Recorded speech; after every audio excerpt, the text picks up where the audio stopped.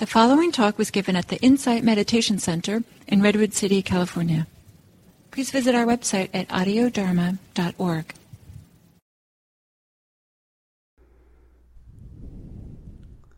So today, I would like to offer some reflections that a little bit build off of what Marjolein offered last week, which is ways of working with the kleshas, the torments, poisons, defilements, pick your unhelpful English translation, in our minds and in the world. Some of the Buddha's words about working with difficult times in society. And I'm going to start, as sometimes I like to, with a myth. I'm a big fan of the ancient Buddhist myths as teaching stories. And this one is called The Lion's Roar of the Wheel-Turning King. I'm not going to talk about the whole thing. It's actually quite long. But the arc of this myth is that for 7 generations, this ancient kingdom, ancient even to ancient India, so very, very old kingdom, was ruled by a succession of deeply moral, wise kings. These kind of kings that put the well-being and the welfare of their subjects above their own, and that practiced very sincere dharma or other forms of spirituality. And under these enlightened rulers, ancient society thrived. There was economic well-being, there was peace, prosperity, general sense of happiness. Neighboring kingdoms were incorporated into the kingdom based on the sheer moral strength and popularity of the ruler, recognizing that this first kingdom had a more benevolent society than they did. So that's how the myth goes. For 7 generations of kings, this happened. And then we come to the unfortunate 8th king. And he takes succession. His father goes off in robes to become a spiritual practitioner when he retires. And this king does not follow the same kind of wisdom as his predecessors, and has policies that first lead to poverty and exacerbate poverty, and then begins practicing capital punishment in kind of a capricious way, a very unpredictable way. And as the myth goes, this starts a degradation of society. People see stealing, they're inspired to steal. People see killing, they're inspired to kill. And it just devolves. It gets worse and worse and worse until society is pretty much unraveled. Things are in complete chaos. And the few remaining people with their wits about them flee and hide in the forest. When things die down, these people come out and find each other alive and are overjoyed. You survived this, you survived, we survived. What can we do to change things? And in the Buddha's teaching, what they decided to do was like, okay, this lawlessness, this just didn't work. Collectively, let's practice ethical behavior. And they made themselves basically a version of the precepts that many of you are very familiar with. Not to kill, not to steal, not to lie, not to engage in sexual misconduct, not to engage in harsh or divisive speech, and so on. I don't remember any mention of intoxicants, to be honest with you, in this story. So they gather together and they start to do this, and as the myth goes, and the Buddha's telling, this provides the seedbed for society to regenerate. And gradually, over successive generations, it becomes more and more stable, happier, more and more prosperous, and eventually another enlightened ruler emerges from that field of people being good to each other, practicing kind of the basic virtues that you'd expect or certainly hope of any neighbors. So there was this ripple effect of their goodness that happened, even in the most dark of times. And it was truly just completely anarchy at the worst of it. And this ripple effect shifted the overall group gestalt, if you will, this understanding of what was possible and what was right to do, just like seeing the examples of people killing and stealing had provided an unhelpful example of what to do. This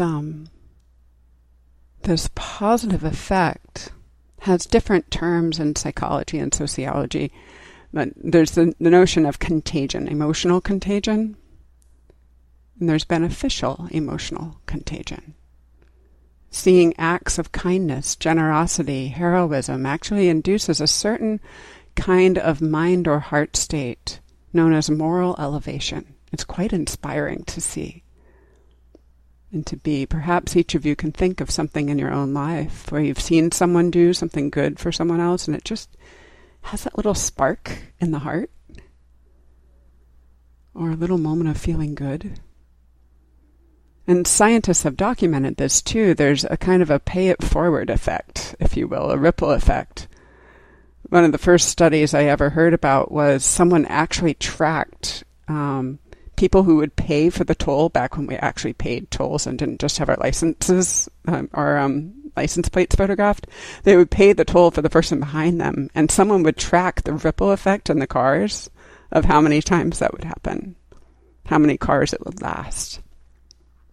And then in another study, there's two of them here that sort of compete for my favorite. I think I'll go with the hot cocoa study. Scientists had volunteers distribute hot chocolate to random strangers at an ice skating rink in cold. I don't remember where it was, but somewhere there got cold enough for a natural ice skating rink. And they tracked then through sort of a self-report later in the day how that person perceived others and how they interacted with others. And there were two conditions. One, they were just sort of handed the hot cocoa. You know, no real explanation, no real particular warmth, just kind of neutral, hey, here you go, this is free. In the other one, the other condition, the volunteer expressed kindness, warmth, just for a few moments, made a little connection. And those people were way more likely to act in generous and kind ways for the rest of that day. So ripple effect. Ripple effect. When I first got back from Burma, now over 10 years ago, I'd been ordained as a nun. I'd been practicing intensive metta and vipassana, insight meditation there. And I came back with a wide open heart and very, very short hair and was seeing the world quite differently. And remember being able to see so clearly this kind of conditionality of kindness rippling through interactions and people. It was just beautiful. And it was at that point in my own life that I already knew I wanted to dedicate my life to the good, but seeing that influenced how I showed up as a person. What we put out in the world matters, right? So it really shifted something, which brings me to the second set of teachings that the Buddha offered within this, sort of after this myth, he talks to his practitioners.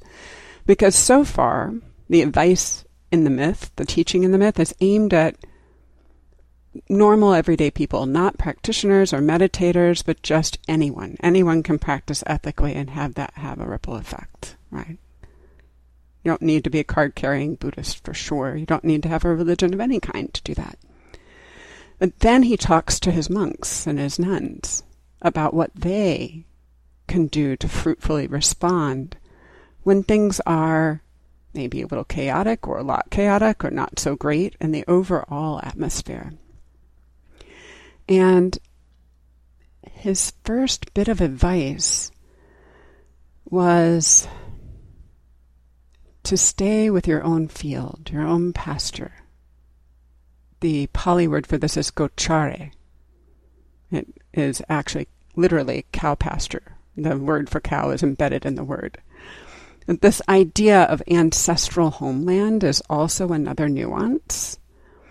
And the Buddha says, stay with your own ancestral homeland. Stay with your own pasture. Take care of yourself. And that field literally is the field of mindfulness.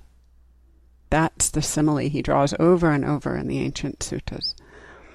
So awareness itself, the field of awareness itself, is home. To stay rooted in home. And then he goes on to advocate that as practitioners, we cultivate our own inner wellspring of well-being as a way to, he didn't say this, but I will, survive and thrive even in difficult times. That's the subtext of the teaching. And this inner wellspring of well-being, he says it consists of 5 areas: wealth, lifespan, beauty, happiness, and power. And the Buddha likes to play around with words, right? So these don't just mean what you might think they mean. If we think of worldly wealth, that's not what he's talking about. He's talking about cultivation of the beautiful states of heart and mind, known as the immeasurables, or the Brahma Viharas. Metta, loving kindness. Karuna, or compassion. Mudita, or empathetic, altruistic joy. And equanimity. And these, he says, are the true wealth within. And you can check it out for yourself, right? I know for me, I've been in very different financial circumstances over the arc of my life. From being kind of poor as a kid to arcing through a period of quite a lot of prosperity, and now a more, shall we say, chosen simplicity, given my dedication to the Dharma. And happiness or unhappiness had remarkably little to do after basic functions were met in life. You know, the bottom layers of the pyramid, Maslow's hierarchy, were met. The happiness had much more to do with state of heart and state of mind than external circumstances. That's inner wealth, according to the Buddha. And then you won't be surprised by what beauty is, given what I've been talking about so far, but the Buddha talks about beauty as being inner ethical integrity. That's true beauty. There's other similes in the ancient discourses that liken the beauty of an ethical person to the scent of a flower wafting on the breeze. Maybe you can't quite see it, but you sense it, and it has an impact. Lifespan, this is an interesting one. So there is a bit, this is after all a myth, about cultivating enough mental potency to have a longer life, like literally. However, that's not the main emphasis that the Buddha gives. In the way that he talks about it, lifespan has to do with the amount of enthusiasm, energy, inquiry, curiosity we bring to each moment. Which I was just talking, I saw my brother-in-law, my sister, and their kids over the weekend, and was asking about my brother-in-law's dad, who's well into his 80s. And he's doing great. He's super engaged. He's writing his, 7th novel or something like that. And is just, his health isn't great, but the man is delighted to be alive. That's lifespan, right? They call it health span now, sometimes. And then happiness is correlated with the settledness of being absolutely present in meditation, whole, unified, samadhi. We're not necessarily talking about rarefied states of samadhi here, but a unification with the moment, that kind of flow state, which for me, I can speak personally, some of the happiest moments of my life have been in flow states of one kind or another.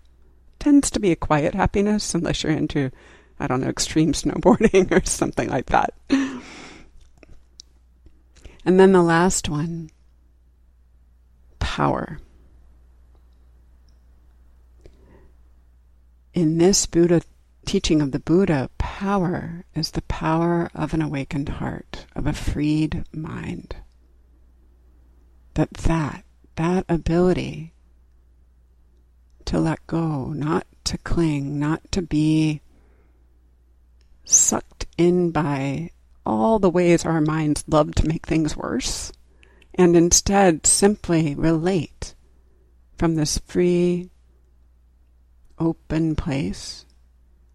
That's power. And you can check it out for yourself as to how that maps for you. It has made a huge difference in my life, that capacity to lift off of the obsessions of the mind, or for that matter, sensual obsessions, chocolate, ice cream, whatever it is. Pick your favorite. It's probably not kale, right? So the Buddha, in this teaching about this grand, just massive arc of society kind of devolving into nothing, worse than nothing, talks about these as being the ways to be islands unto ourselves, in our own pastures, and exemplars for other people at the same time. This is not he's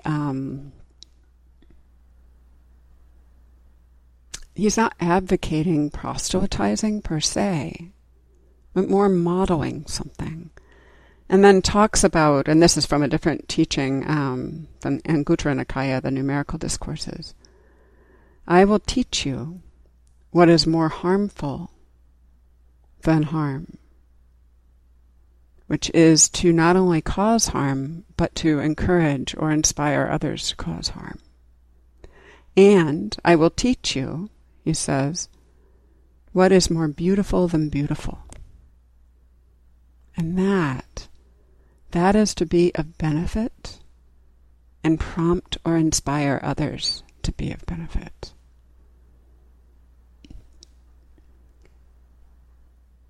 So here there is another layer, right? There's cultivating the highest happiness of inner freedom as a possibility. And for me, that's being happy to just be on a path, really. You know, and sometimes you get glimpses of the mountain ranges or the ocean, and other times you're slogging through the rocks and the mud. And then this other dimension of it, which is to practice this internal beauty and inspire, prompt, encourage, allow others around us, if they wish. There is this koan of not exactly, none of us can control another person. And this kind of seedbed, this field of goodness, has its own power, its own kind of potentiality that it puts out into the world.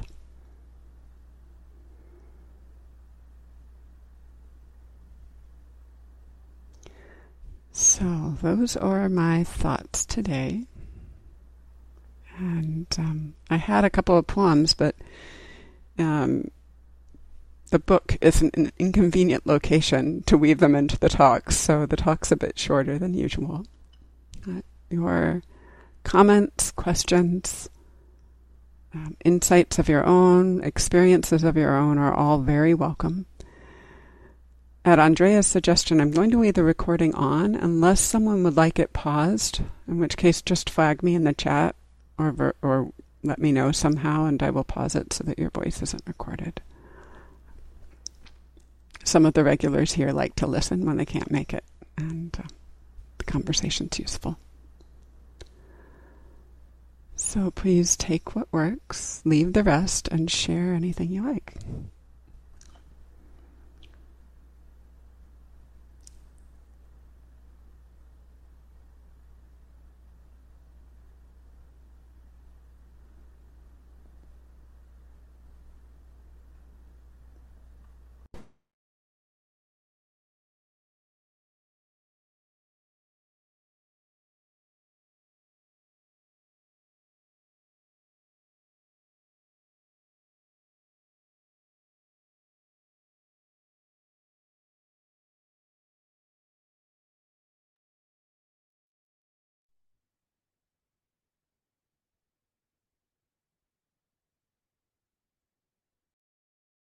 How about Peggy and then Stuart? Hi. Um, it all works, and I'm so grateful that I logged in today and get to hear this. And just hearing you talk about it inclines me towards more generosity. I was thinking, sometimes I volunteer, and I think that's one of the reasons, actually, because doing that, I come around other people who are more inclined to be giving, and it just makes me smile. It warms my heart, and I've actually taken to, before I go to bed, to just think of kindnesses that I witnessed during the day, to just give my heart a smile. And I also wanted to say this one incident that always comes to me so clearly is when I was in Costco one time in another state, and I was like, I had that stressed out energy about me because it was taking longer than I thought, and I had to be somewhere. And so I think I was oozing that vibe, and people were like in my way, and I would get more. But everyone that I encountered, they were like, "Oh, you go ahead, you go ahead," and they were so sweet. And I finally just dropped it. It was like, I am the grumpy one here who is making things more unpleasant, and it just helped me like shift it. And then I got to the car, and somebody offered to help me put my groceries in the truck, and I was like, "Oh my God!" So it was interesting how it just kind of shifted my whole day and my whole demeanor. Beautiful, Peggy. Thank you. And I love, too, that you brought in the practice of reflecting on kindness received or witnessed or given in the day. That's a beautiful practice to start to retrain the heart and the mind. Anybody else? Stories or observations? Stuart, you are next. Yeah, thanks for that. I'm conscious of the kindness of strangers bringing great joy.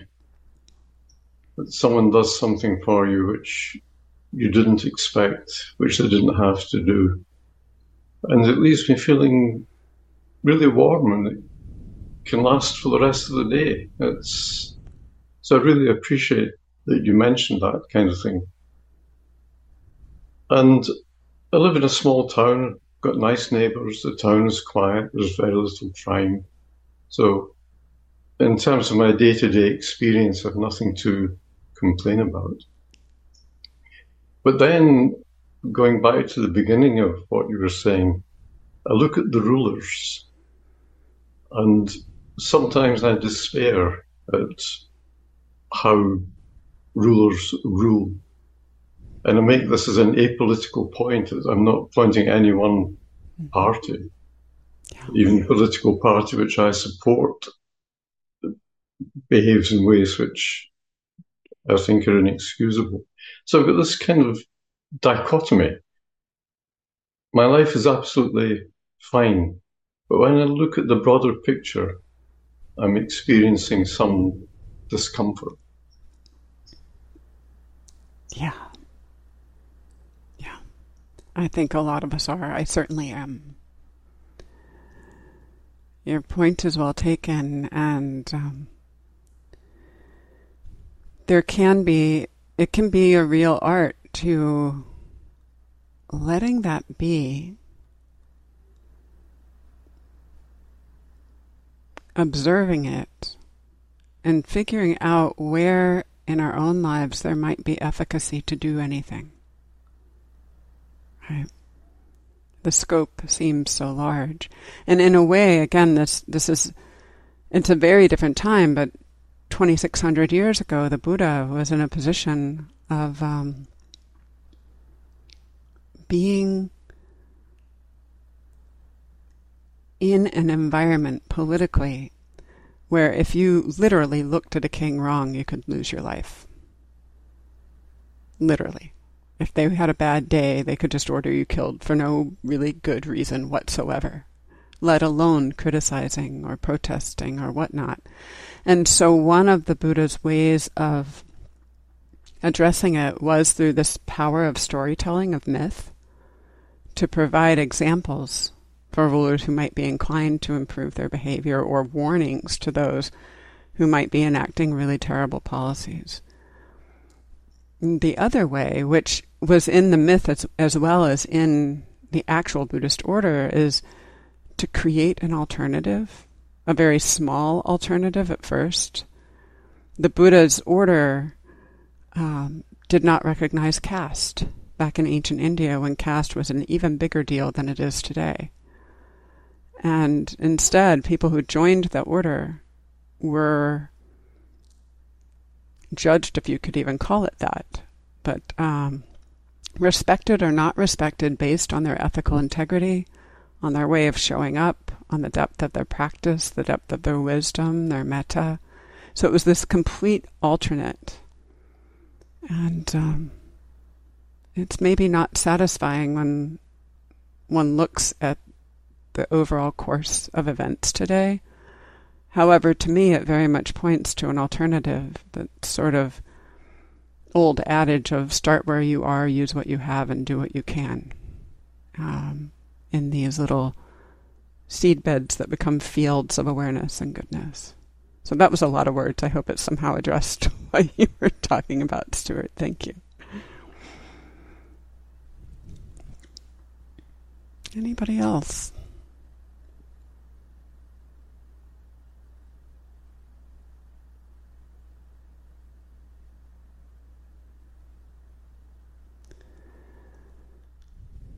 Thank you so much, Don. It's really wonderful.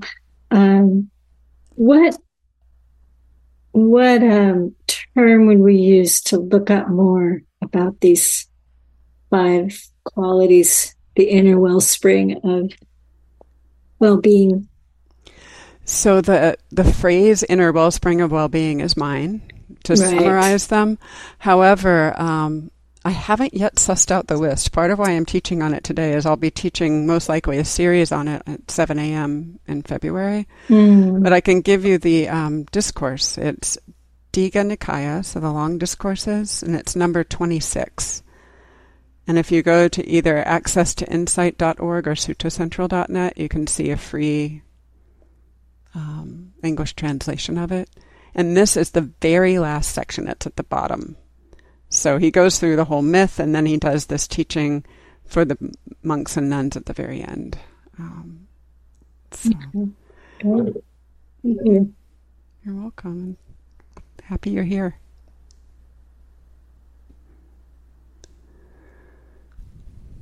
Anybody else? Thoughts?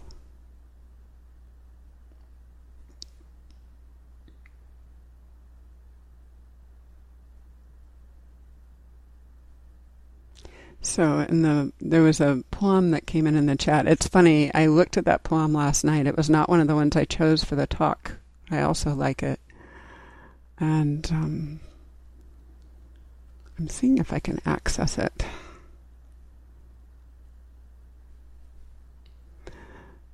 So this comes from a Sangha member, and it is by Danusha Lamaris. And I first found it in a book called something like The Way of Kindness, which is the book that's inconveniently packed away.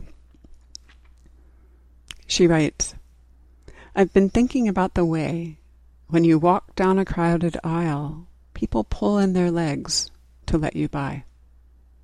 Or how strangers still say, bless you, when someone sneezes, a leftover from the bubonic plague. Don't die, we are saying. And sometimes when you spill lemons from your grocery bag, someone else will help you pick them up. Mostly, we don't want to harm each other. We want to be handed our cup of coffee hot and to say thank you to the person handing it, to smile at them and for them to smile back, for the waitress to call us honey when she sets down the bowl of clam chowder, and for the driver in the red pickup truck to let us pass. We have so little of each other now, so far from tribe and fire. Only these brief moments of exchange. What if they are the true dwelling of the holy, these fleeting temples we make together when we say, here, have my seat. Go ahead, you first. Or, I like your hat. Those little kindnesses through the day.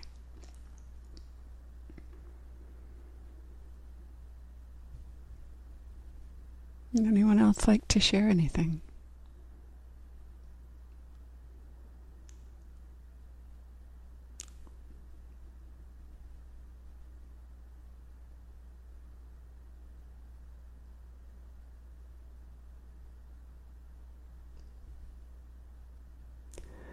So thank you all very much for your engagement, your attention,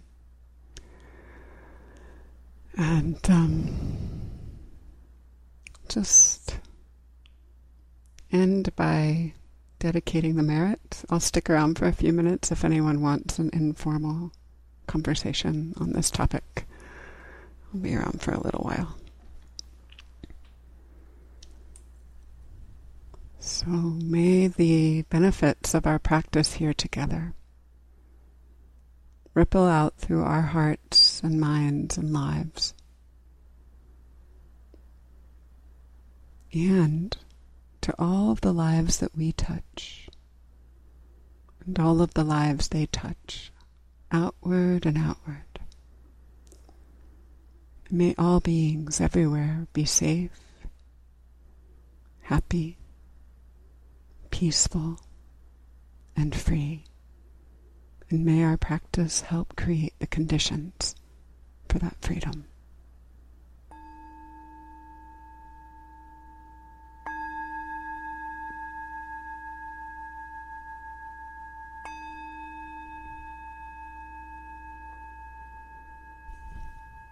Thank you, everyone. Please feel free to unmute to say goodbye if you wish. Thank you, Dawn. That was terrific. Thank you, everyone. Thank you so much, Dawn, and great to see everyone. Thank you, everyone. Thank you, Dawn. Thank you. Thank you, everyone. Thank you, Dawn. Bye, everybody. Thank you so much. Thank you, Don. Thank you, everyone. Thank you, Peggy.